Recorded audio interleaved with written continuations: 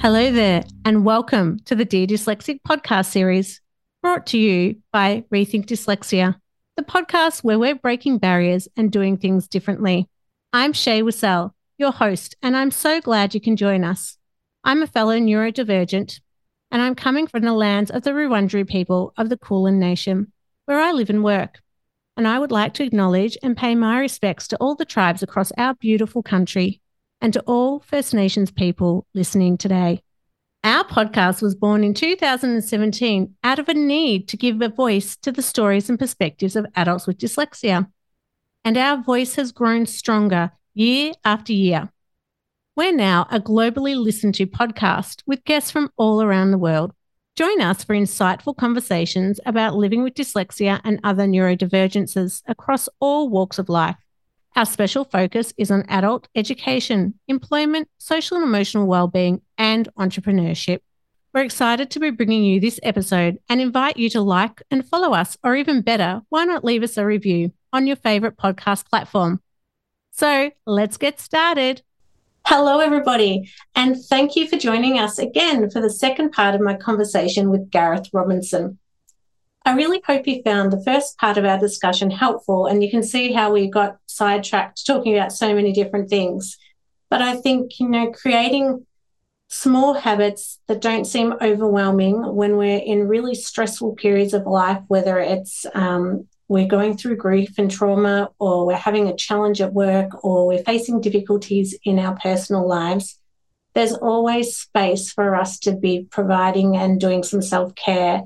And I think that little habits where we're not feeling pressured to do different activities can really help us manage day to day. So I hope you enjoy the second part of our conversation, particularly around the stacking. And please remember that this episode does again contain sensitive discussions about grief, loss and suicide and mental health challenges. And again, while today's conversation aims at promoting understanding, reducing stigma and giving us strategies, we know that hearing about grief and suicide can be triggering for some of you listening today. So please, if you find any of this content distressing, your wellbeing does matter, and it is essential that you prioritise your mental health above all else and consider seeking help.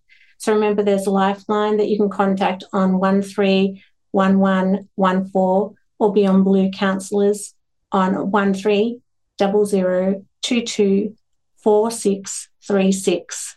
I hope you enjoyed this second part of our series. Thanks for listening. I've got Gareth on the line again today. We've got so involved in talking about our experiences around grief and loss and how we manage day to day, that the whole point of the original podcast was around habits. And so we thought we'd have this follow-up conversation around the habit stacker. I think I've got that right.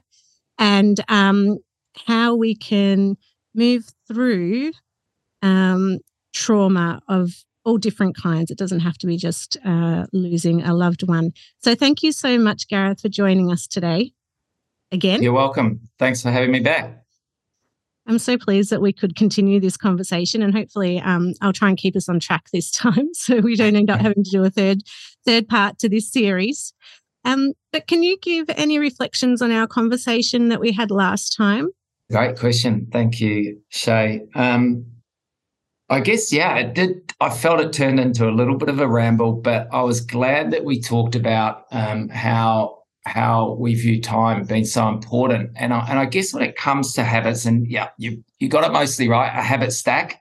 When it comes to habits, it does start with what's in our head and how we view the world, our perception, if you like, our view of time, how we listen to that voice in our head. So, I could talk about that stuff all day. So I think that was quite a good segue into what we're talking about here today. And for those listeners who haven't heard the initial part of our conversation, were you able to talk about some of the traumatic events that led you to the work that you're doing now? Sure. Okay. We love trauma, whether it's little t trauma or big trauma. So I guess the catalyst for meeting yourself, Shae, was the loss of my beautiful big brother Ben to suicide last August.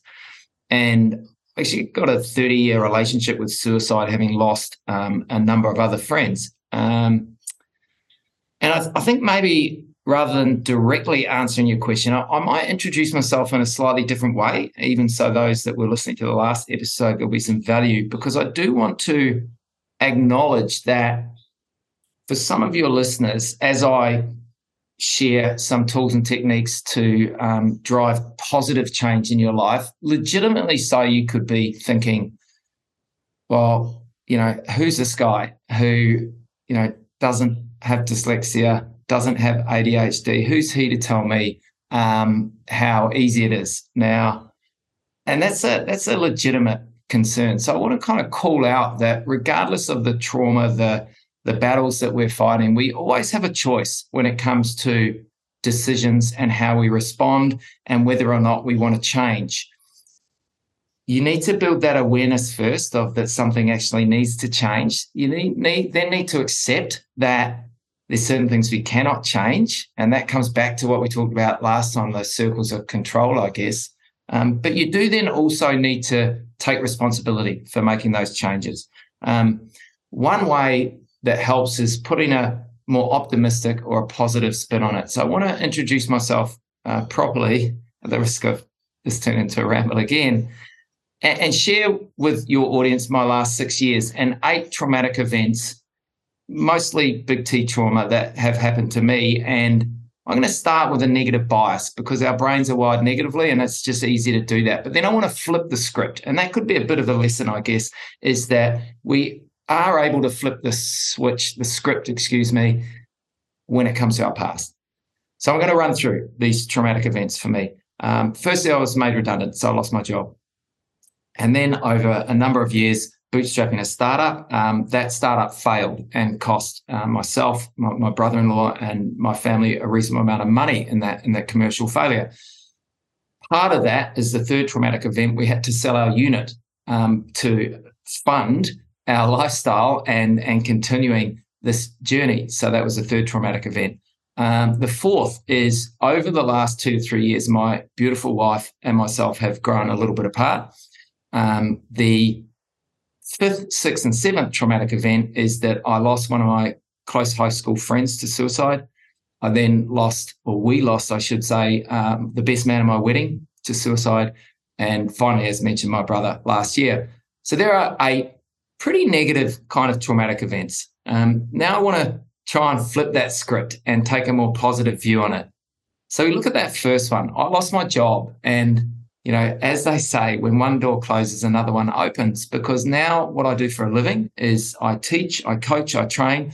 And when I look back, I've always wanted to be a teacher. So I am far more content in a professional sense and personal, in fact, than I ever was when I was working in the corporate world. And that's not for everyone, but that's me flipping the script. So that redundancy was amazing. The failed startup.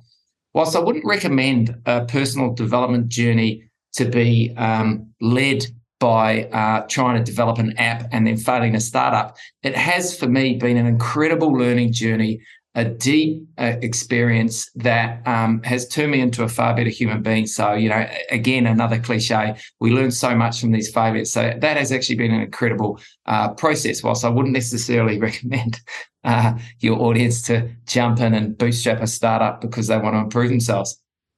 Now, so that's the first 3. The other one was around selling the unit. Now, look, my wife and I at the time chose that we had equity in a unit, but it's sitting there. It's not doing anything. It wasn't enabling us to live the life we wanted to live. And, again, this is about a shift in mindset to go, well, yes, we need to be aware of the future and aim towards some, financial security in the future, but we also want to enable ourselves to live the life we want to live today. So that's flipping the script on the fact that we had to sell that unit to survive financially.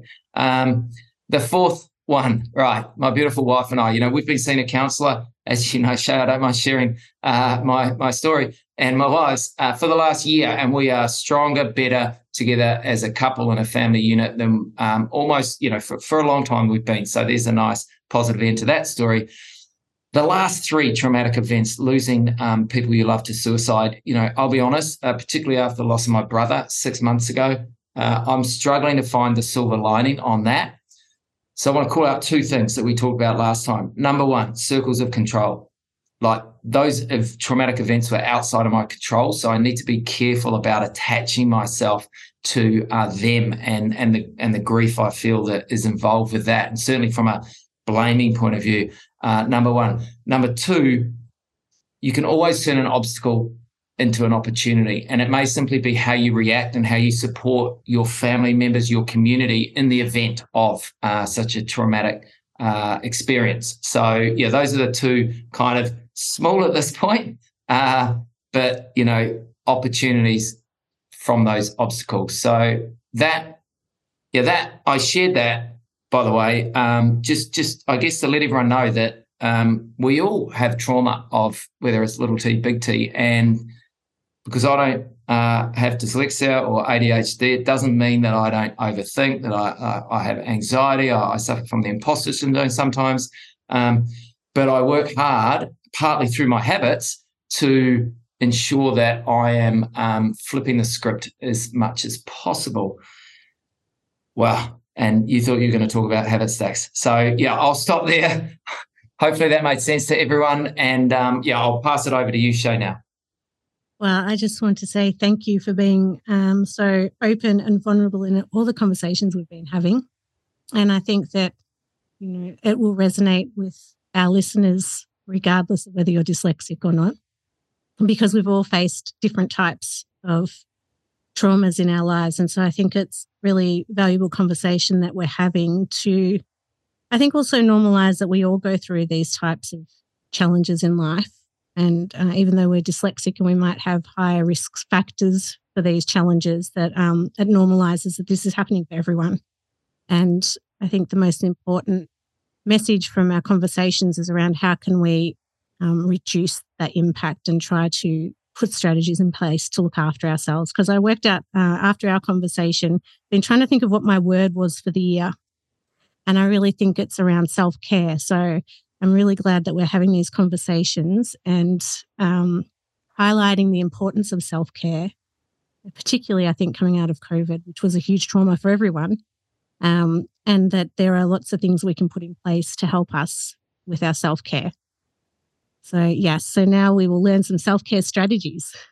That's right. And just, I've been learning about loving kindness meditations, and meditation mindfulness being one of the kind of what we would call some critical habit types we need to focus on. And yeah, that self-care is so important. And for me, there's a bit of a paradox there as a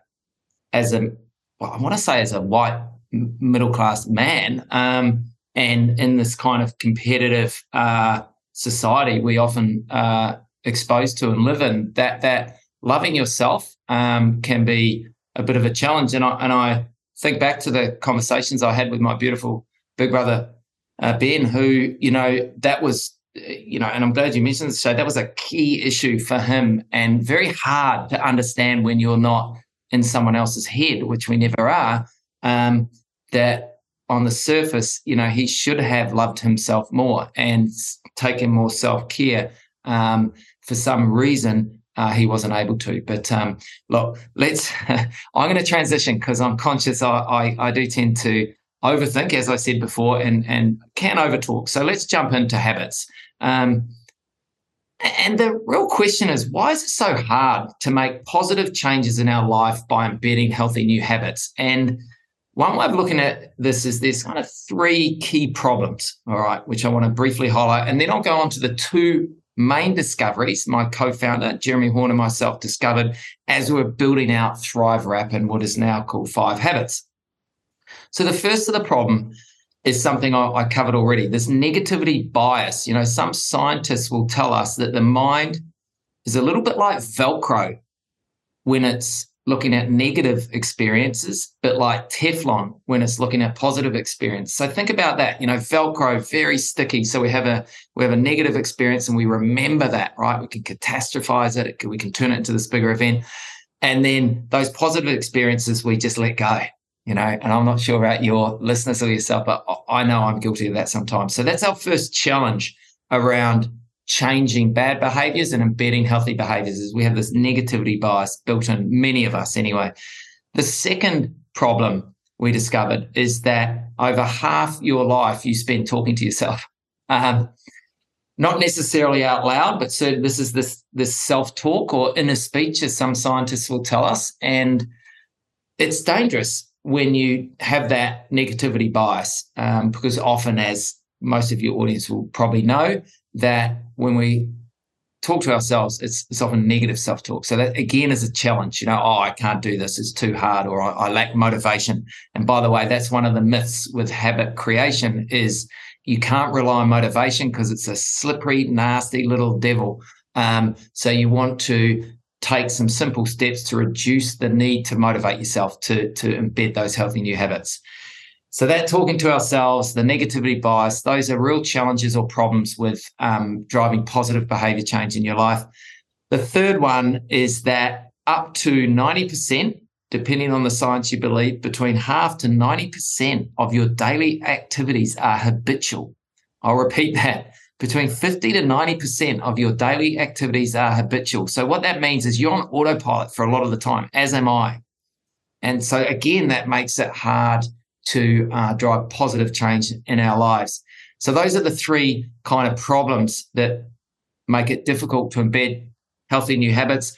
The one I haven't mentioned, I mentioned last episode, which is from BJ Fogg, the founder of Stanford University's Behavior Change Lab, and also the author of Tiny Habits, that I think a link to that book will be in the show notes. He talks about, we've been using the wrong instruction manual. So, we've been looking, it's like you go to IKEA, you buy that bedside table, you open the box to look at the instruction manual, and it's for a cupboard rather than a bedside table. So how's that going to go with building that bedside table? Almost impossible. So his kind of observation there is we're using the wrong instruction manual, and that's what we'll jump into shortly around the habit state. Before I do that, I'll pause and see if Shae, if you have anything to add or questions or observations. I think for many dyslexic people, though I'm not going to talk for everyone, but particularly for me, let's start with me, the negative bias and the second point around the way we're thinking and talking to ourselves, I think as someone who's dyslexic, I've really struggled with, because from a young age, we're often told that we're not good enough because we can't do something that comes really easily to someone else. Or we might have labels put on us of dumb or stupid, and that really does, it is like Velcro. It does stick to us, those types of terms. And so to try and switch that negative bias to look at how, like, the strengths that we have, I think we all talk about strengths, but sometimes I think it can be hard to find our strengths when we've grown up in that kind of space where it's been constantly negative for us, and you're bringing that negative, that trauma of the way you've been spoken to and treated into adulthood. And so I think it's good for us to raise these conversations around the ongoing narrative that can be in our head that we're not good enough, or we're dumb, or I can't do that because of my reading or writing, or I can't go for that job because what if they find out I'm dyslexic? So I think that being able to have this conversation around how we can reduce some of those tendencies is really important. Yes, no, and so thank you, by the way, for raising that you're talking for yourself, because that's what I'm doing as well. Whilst I have spent many years studying this and believe our habit stack will work for most, if not all, people and help them drive positive change in their lives, I can only speak for myself just as you can only speak for yourself. And I'm not sure whether I acknowledged this on the last episode, but my brother was dyslexic. He had inattentive ADHD. The cause and effect between that and depression and then suicide, I'm not qualified to draw that line. However, that's probably one of the reasons also why I'm excited to be here and talk to your audience, even though I cannot necessarily walk in their shoes. So those are some problems we have, right? So how do we go about driving effective change in our own lives? And, again, I want to call out one of the major issues I see almost every day in this kind of personal development, self-help space is this whole go big or go home, 10x your income, all that, excuse my French, fucking rubbish, basically. The world and then also ourselves, when we are our own worst critics, set the bar way too high. So you do not have to 10x your income. You do not have to run a marathon. You do not have to run an ultra marathon, even a half marathon or a 10K. You don't have to do that. So one of the challenges I find is that when people are looking to improve, they set the bar way too high. And that concerns me as someone who's interested in positive mental health. So let's jump into what my co-founder Jeremy and myself discovered about 3 or 4 years ago now, is that there's actually about kind of 5 habit types that many of the world's hyper successful and extraordinary icons, athletes, and artists do. And for most of your audience, these will not come as a surprise. So we discovered that there's 5 types of habits or activities that a lot of these hyper successful people do every day or focus on improving, that allow them to be more content, healthier, and happier. And the first one is meditation or some form of mindfulness. I'll borrow from Tim Ferriss, who has interviewed over 500 of the world's hyper successful people over the last probably decade on his podcast. And according to one article that I read, over 80% of his audience do some form of meditation every day. Now, that can be 1 minute, it could be 10 minutes, half an hour. Again, it depends on your situation and the individual. So meditation is the first one, or some form of mindfulness. In addition, the next one is movement. So no surprise there. Most of us recognize that some form of physical activity will help our mental muscle as well as our physical muscles. I don't think, well, you can't see me, but Shae can see me. My big guns, they're not very big, but I spend a lot of time focused on my mental muscle. So, and helped by my physical activity and or movement. So we've got meditation, movement. The next one is eating smart. Again, we could talk about eating the rainbow, so kind of varying our what we consume. The fourth is sleeping well. So some of you will be aware of Arianna Huffington and her book, The Sleep Revolution. There are many people that talk about the power of sleep. And what I just want to remind your audience with this is that usually you're sleeping for a third of your life. And that's because your body needs that rest and recuperation. So there's a whole lot of different things we can do to improve our sleep. So that's the fourth of these kind of habit types. The fifth one, and this is probably the one I like the most, is giving. So I'll circle this back to your comment about self-care, because the first person you've got to give to is yourself. So this is about giving to yourself and others and supporting your community. And that is such a powerful, and you're doing it with this podcast and your other business, Shae, and your coaching business.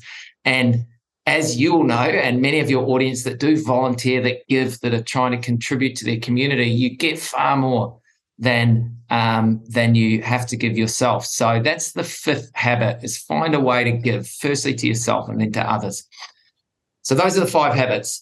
Just quickly again: meditation, movement, eating smart, sleeping well, and giving. That's the first thing we discovered. If you can build routines and habits that involve those types of activities into your world, you're going to be healthier and happier faster than you may think. So they all seem like, well, you're right, they're habits that we would all know. Why don't we stick to them? Yeah, well, that leads me to the second discovery, right? That was the first discovery. Well, and then the second discovery was like, how do we make habits stick? And why is it so hard? And, we relied on a number of experts, but probably the 3 most popular, I've mentioned BJ Fogg before. Many of your audience members will recognize the name James Clear and the book Atomic Habits. So you can recognize a theme here, tiny habits, atomic habits. We call them micro habits. You can call them small habits. Doesn't matter what you call them, but we start with small habits. That's one of the kind of techniques, and I'll expand on that a little bit later. So we discovered with them, also there's a gentleman called Charles Duhigg, and he popularized the habit loop, which effectively is that there is a trigger or cue, and then there is the routine or activity, and then there's a reward. So usually something triggers us to do that routine. So maybe we're finishing our dinner and we're turning the TV on, and that triggers us to, okay, it's ice cream time, right? And then we go to the fridge, we get the ice cream out, we eat the ice cream, tastes nice, it rewards us, and we feel good for a little while at least. So that's that habit loop. And what we discovered after researching this for many months is that there are these tools called habit stacks, and ours is a 4-step habit stacking tool that allows you to embed habits more quickly without relying on much effort, your motivation, and a few other things. So that was this kind of second discovery, and I'm happy to expand on kind of what our habit stack looks like. Again, for your listeners, I believe we'll have a habit stacking guide that you can download for no charge. You can have a look at that, and that will help you build out your own habit stack. But perhaps I should pause now, Shae, and before I jump into kind of how that looks and some of the logic behind how it's designed. But I'll pause now just in case you've got any observations, questions. At Rethink Dyslexia, we are doing things differently. As a global leader in creating inclusive environments for adults with dyslexia, our commitment is to provide individuals with opportunities to live healthier, happier, and more connected lives. Through our range of tailored services, including coaching, learning and development programs, consultancy, and training, we're helping dyslexic individuals, businesses, and organisations to better understand and support their dyslexic employees. So if you're looking for insights, inspiration, and expert advice on dyslexia and how you can provide inclusive practices and environments, then head to rethinkdyslexia.com to find out more, or book your free consultation today. I'm very excited to learn the embedding, because we're told all the time that we should be doing all these things. And well, for me, meditation now is becoming a non-negotiable, and trying to get to Pilates twice a week as well, because for me, it's that whole concept around my word of being self-care. Shouldn't be a word, should it, for the year? But I needed something to help break my bad habits and motivate me. We're going to change the word motivation. But it's a great word, Shae. And, I'd suggest you put it up somewhere if you haven't already. That is obvious, create a visual cue.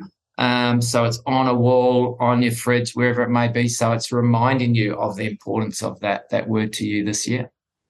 I think because I've given myself that word, then when I say, I don't want to go to Pilates or I shouldn't meditate, I remind it then comes to me, well, what am I trying to achieve? And because of my mum dying so young, it's been driven home really this year around making sure that I am doing that self-care.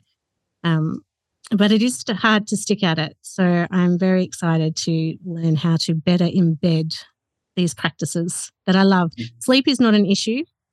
That I do consistently. And if I had my way, I'd have a nap every day. So that's one thing. And that's a non-negotiable for me. I have to sleep. I can't function. So that one is not even a question. That's something I do constantly, which is good. I love my naps.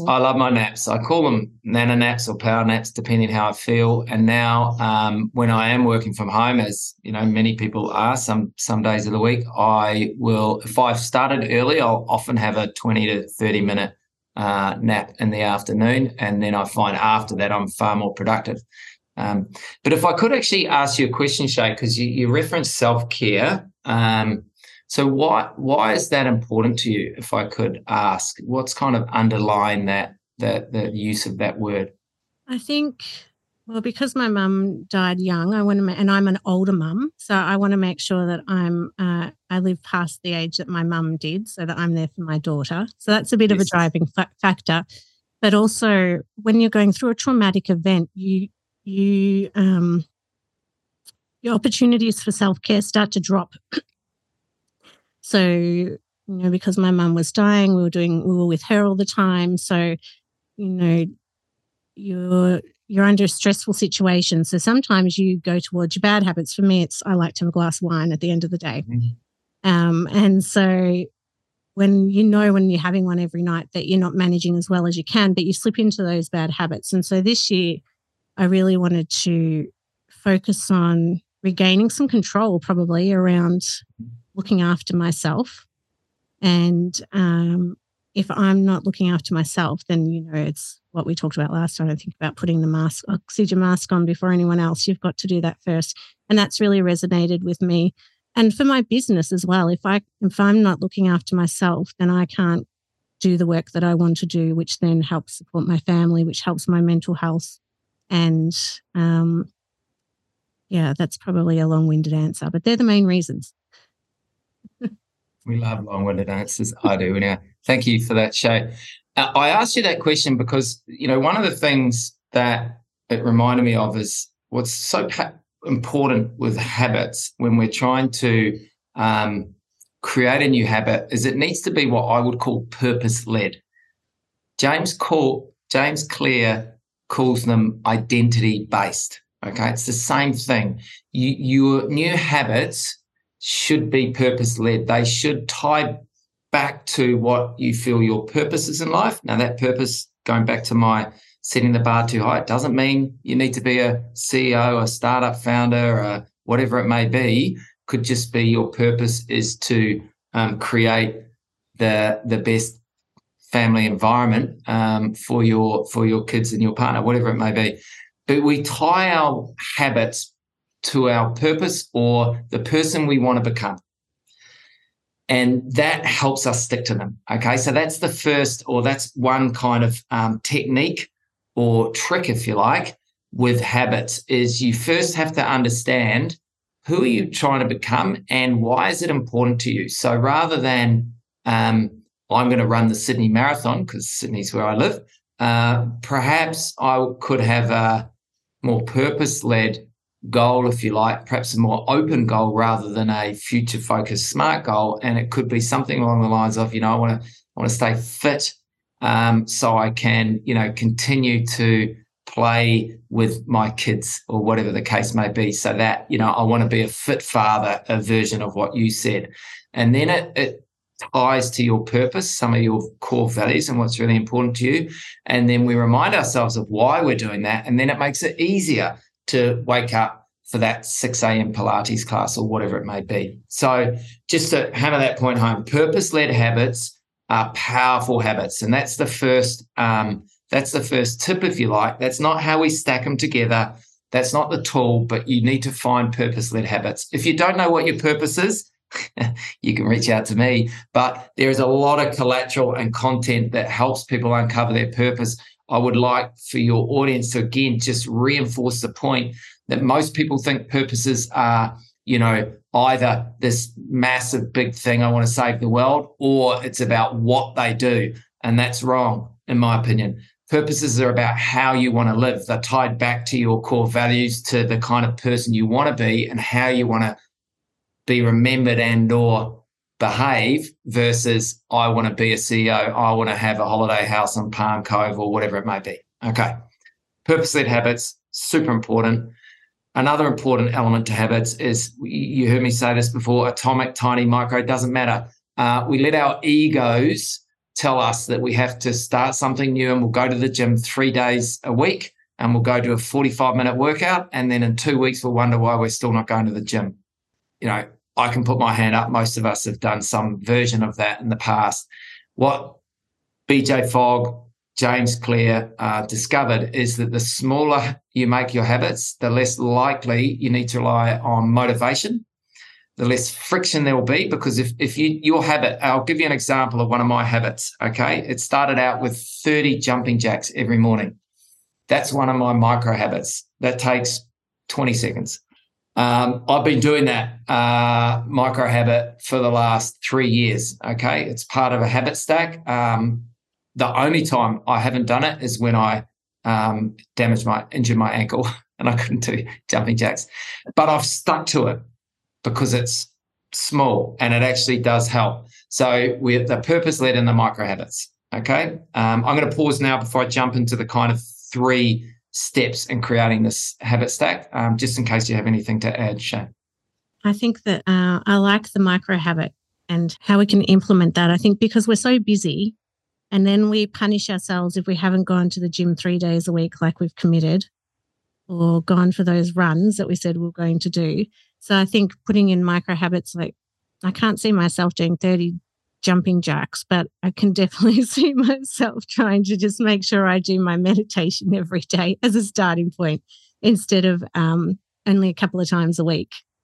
100%. And, again, if anyone downloads the PDF, you'll see when we look at meditation, it could simply be like a 1-minute child pose, or you could do a 2-minute body scan meditation. Like, we keep them really short. Ideally, your full habit stack of 2 to 4 habits takes no more than 2 minutes to start. That doesn't mean that you don't build it out over time and perhaps it becomes a 10-minute morning routine before you shower or after you shower. But to start, you've got to start small or micro, ideally under 2 minutes for all your habits combined. And we stack them together using implementation intentions. And I'll jump into that shortly, because then what happens is that kind of almost your base. So what happens in a month's time when you're away for a weekend to a friend's engagement party and you're in a hotel and the room's a bit small, you don't wake up and go, oh, I need to go to the gym for 45 minutes, and then you don't because it's too hard. But right, I'll just do my 2-minute habit stack, and I can do that in the room hallway or whatever it may be. So that's one of the reasons we keep them really small or micro, because it helps us stick to them. And then even in future, when maybe as I'm doing 60 jumping jacks, I do 30 push-ups, I have my glass of water, I do my stretches. But sometimes all I'll do is 30 jumping jacks and 5 push-ups, and that'll be it, because for whatever reason. And that's okay. One of the things that some of the experts will tell us is it's okay to skip a day, and I would agree. Do your best not to skip 2 days in a row. So when we're embedding healthy new habits, we're building in some time into our routine, hopefully less than 2 minutes. Aim not to skip more than 1 day a week. But going back to that self-care, self-love, don't beat yourself up if you skip a day. It's not a big deal. If you skip 2, it's harder to come back in. But again, if you do, it's not the end of the world, okay? Now, so let's just, again, pause and say, let's imagine we found some purpose-led micro habits, okay? And, I've mentioned a few. Maybe it's 5 push-ups. Maybe it's just writing 1 sentence in your journal, which would be a giving, right? That would be a giving habit. You're giving to yourself a single sentence, like in a gratitude journal, perhaps at the end of night. Or maybe when you're lying in bed, you're thinking to yourself something about what's the one thing good that happened today. That would be another giving habit.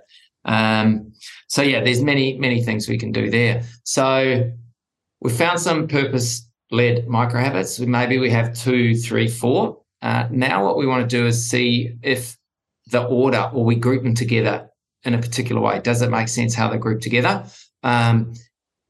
If you can't find a way to group them together, that's okay. We then move to the next step, which is creating a spark or a trigger. So if you recall when I talked about Charles Duhigg and his habit loop, every new habit starts with what he called a cue, and often people call them triggers. I call them sparks, okay? So a spark or trigger, all it is an everyday activity that you're already doing.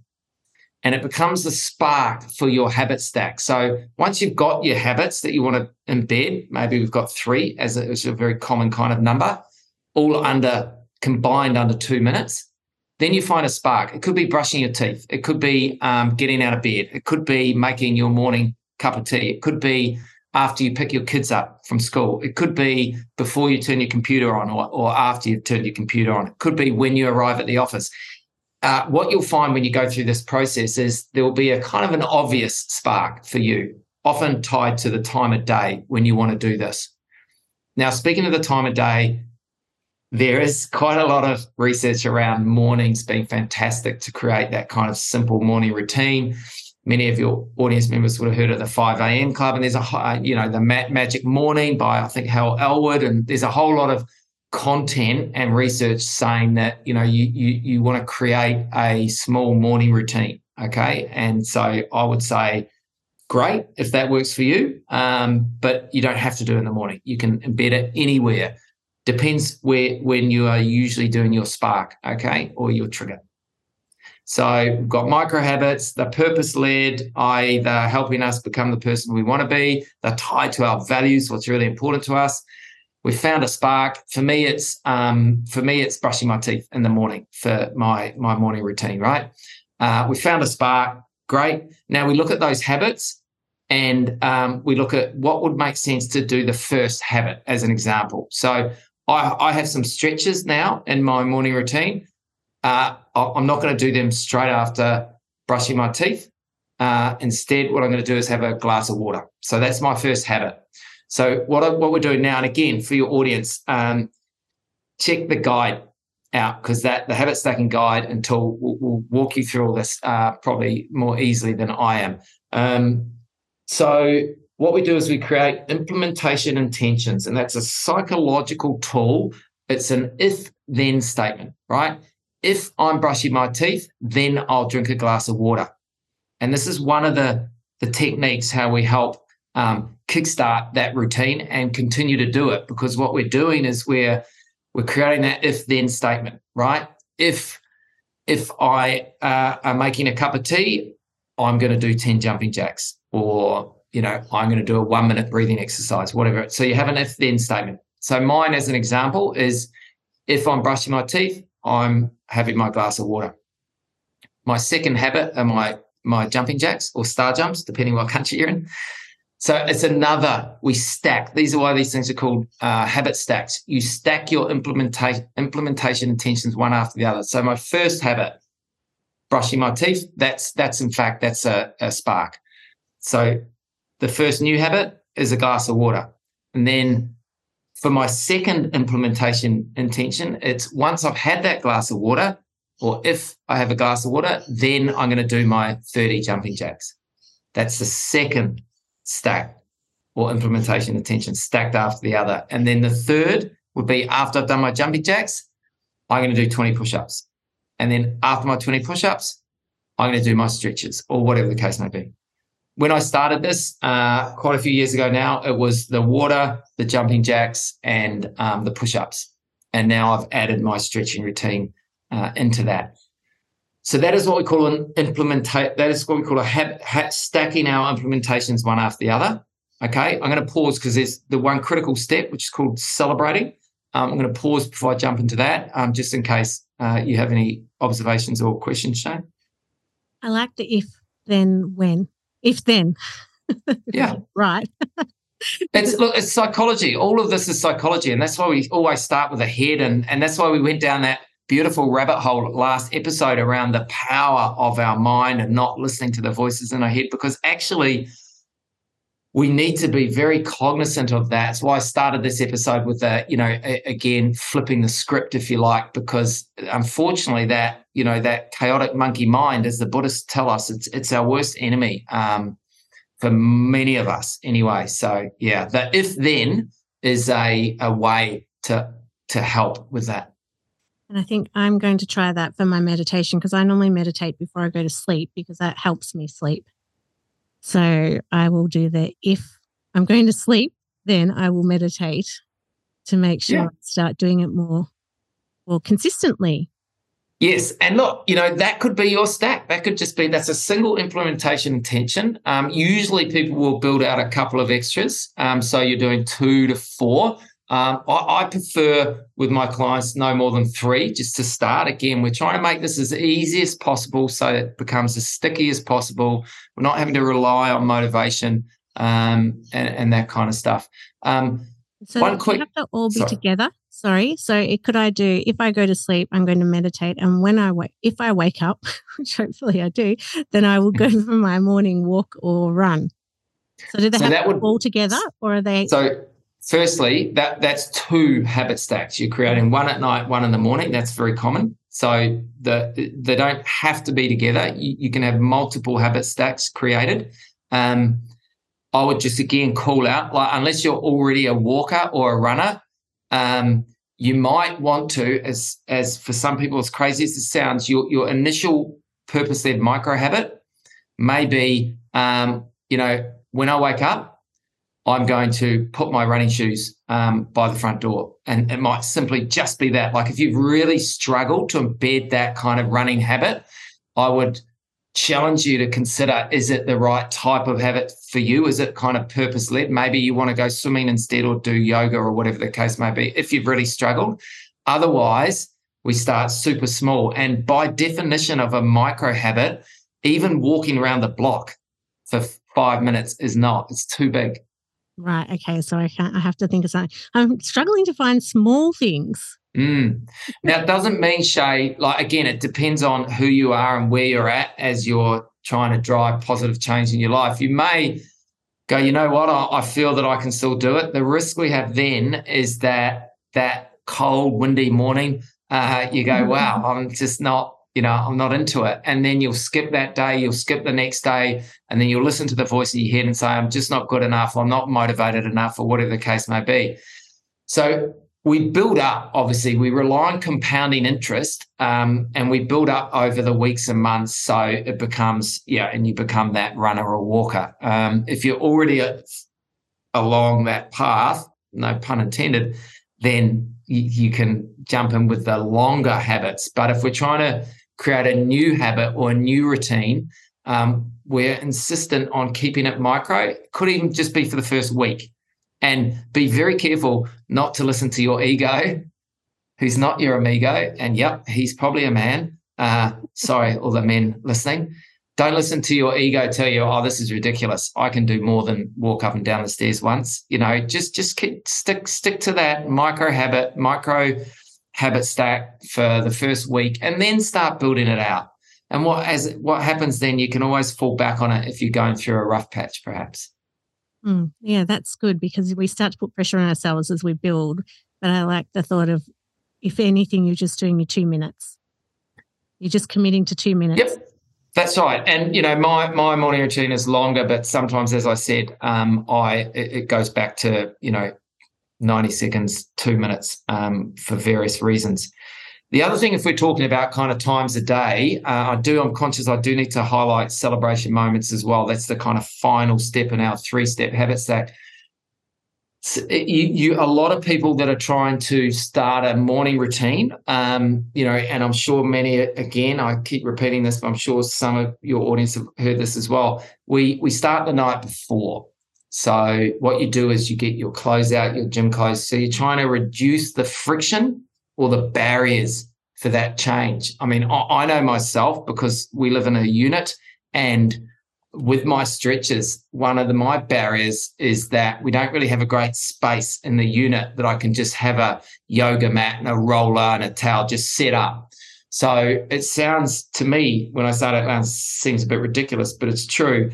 Just purely the fact of me having to grab the roller, grab the yoga mat, walk into the hallway, roll it out in the lounge room, because my beautiful wife doesn't want it left there, then that's friction, and that means I don't do it nearly as much as I should. So again, that's something we need to be aware of. There's so many different options for micro habits, again, based within those kind of 5 kind of habit types. I'd love to be able to point your audience to our website or the app, but right now, everything's kind of been put on hold from so I don't have a lovely deliverable. The guide, though, the PDF guide, that will help people, because it's got probably 30 different types of habits that you can be inspired by. And it also walks you through, again, some brainstorming exercises to come up with those habits. But I want to talk about celebration moments. And I have borrowed this directly from BJ Fogg's, his technique, and not everyone does this, but we want to celebrate as well. So once and this will sound crazy for some of your audience, and that's okay, once you've had that glass of water, you got to celebrate. Now, your audience can't see me, but I just kind of clench my fist, where you can go, yeah. Like, you've got to find, this is a bit crazy. The Americans are much better than us, than the Aussies and Kiwis. You've got to find a genuine small celebration moment that you add to the end of your implementation intention. And what that does is it doesn't trick your mind necessarily. And again, I'm not a psychologist, but I am a habit expert. You celebrate genuinely with, it could just be a smile or a raise your hand or a little clap or a little yes or something like that, or a little jump. It's up to you, or a song and dance, whatever it is. A little celebration moment at the end of each implementation intention, in a way, it convinces or tricks your brain It's that reward. Remember Charles Duhigg's habit loop. We've got our trigger, which is in our world is our spark. Then we've got our routine, which in this habit stacking tool, that routine is perhaps that glass of water after brushing your teeth. Then we've got to reward ourselves for having that glass of water. So we go, yeah, good stuff. I smile often because I'm having a glass of water in the bathroom. This is where I do these exercises, believe it or not. So then we go, yeah, great, or smile. And then you go on to your next one. Okay, I've had my glass of water now. Now I'm going to do my jumping jacks. Now it's about 60 jumping jacks most mornings. And I smile at myself. That's my celebration moment at the end. And then I do my push-ups. And then I do a bit of a kind of fist clench. That's just the one that seems to resonate with me. And that's my first habit stack done. So I've had a glass of water. I've done 60 jumping jacks or star jumps. I've done 20 push-ups, sometimes more, sometimes a little bit less, but that's okay. And I've celebrated after that stack. And honestly, that is actually the one habit stack and routine outside of some of my more kind of mental health focused ones. But that's my one kind of physical movement based habit stack that I've actually stuck with through thick and thin, through all those traumatic events in the last 5-6 years. And I know that one of the reasons why I've done that is because the purpose has almost been lost on me now, to be honest. It's just fully embedded in my routine. Like wherever I am, I do it. And it's less than 2 minutes. So I'll be doing that for the rest of my life unless I get injured. I can guarantee it.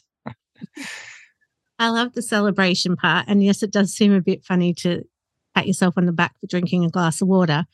But I do know that when I go for a run, which is becoming more frequent, when I get up to the top of the hill, I always give myself a yes, because it's hard. And so to know that I've done it again and again, go yes. So when I get to the bottom of it and I think, oh, I can't do this, and I remind myself, actually you can, and you've done it now a few times. And I do. At the top of the hill, I do a little jump and go, yes, I did it. And then I keep running. And I'm like, yes, that does change your mindset. I think as well that, and I don't know because I'm not you, obviously, but I think sometimes that laughing at ourselves a little bit, and I can imagine, I can literally see you doing it and then having a bit of a chuckle and keep on running. But I think, again, often as, big serious adults, we treat ourselves too seriously. So, I think being able to laugh at ourselves is important. I'll also just draw on what you said and go back to those 3 problems that I talked about at the start of this episode. And one of them was this negativity bias. So those celebration moments are trying to offset, right, reprogram that negativity bias and that negative self-talk. So I know, silly, right? But for me, it's just a smile more often than not for some of my stuff. If I'm doing something a little bit more serious, I'll get a bit more excited and celebrate a bit more. But you find your spark. Once you've found your habits, you find your spark, you use implementation intentions to stack them together one after the other, and then you find a way to celebrate genuinely, and that's your habit stack done. And with your spark, it'll be, if your spark's brushing your teeth in the morning, then that's when you're going to do it, in the morning. If your spark's arriving at work, and maybe you want to do a 1-minute breathing exercise at your desk before you turn your computer on. So when I sit down, I'm going to do a 1-minute breathing exercise, and I'm going to write down my one goal for the day, or whatever it may be, right? I should try that actually, because I always forget to get my water. So it should be when I sit down, then I go and get my water. Or when I turn on the computer, then I go and get my water. Yeah, it's the if then. And I'm 51, right? And I've got a sore neck, a sore back, torn hammy, all that stuff. So I do quite a lot of stretching, and so oversharing again for your beautiful audience.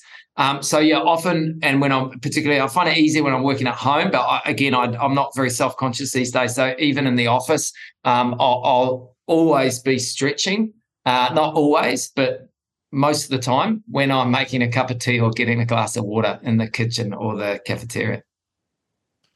Well, I could talk to you for ages about habits, and I'm really excited to see your guide, so I can look at the 30 inspirations so I can add to my meditation. But I think adding the water, actually, I'm starting to think of a morning routine I could do when I turn on my computer. And I think it's so helpful because we get so busy and caught up in the day and, we can all set aside 2 minutes. If we can't set aside 2 minutes for ourselves for some self-care, then you really need to step back and reflect on what's going on in our lives, I think, because no matter what's happening, 2 minutes is not a lot to ask to look after ourselves. That's right. That's right. And if you go back and as, the catalyst to me meeting you, Shae, the drama I was dealing with over the last 6 months with my brother, that has not stopped me doing this morning routine, whereas some other self-care stuff, 100% I stop, and that's one of the very valuable elements to these micro habits and these habit stacks is you can, no matter what's happening in your world, usually you can do them because you're not having to rely on a lot of equipment, a lot of time, a lot of energy and motivation, which sometimes just isn't there. Well, thank you so much. From an initial conversation of how we work through and survive grief and trauma to such a positive ending around how we look after ourselves and how habits can really help our mental health and well-being. It's such a nice full circle. And when I started this journey of finding people that I could talk to about these challenging topics, I'm just so glad that I found you. So thank you so much. It's been such an honour to talk to you and to learn more about the work you're doing and your journey. So thank you. Oh, no, thank you, Shae. As we said before, we hit the record button. Part of my purpose is helping people live better. So I'm more than happy to talk about this stuff, as your audience may have noticed.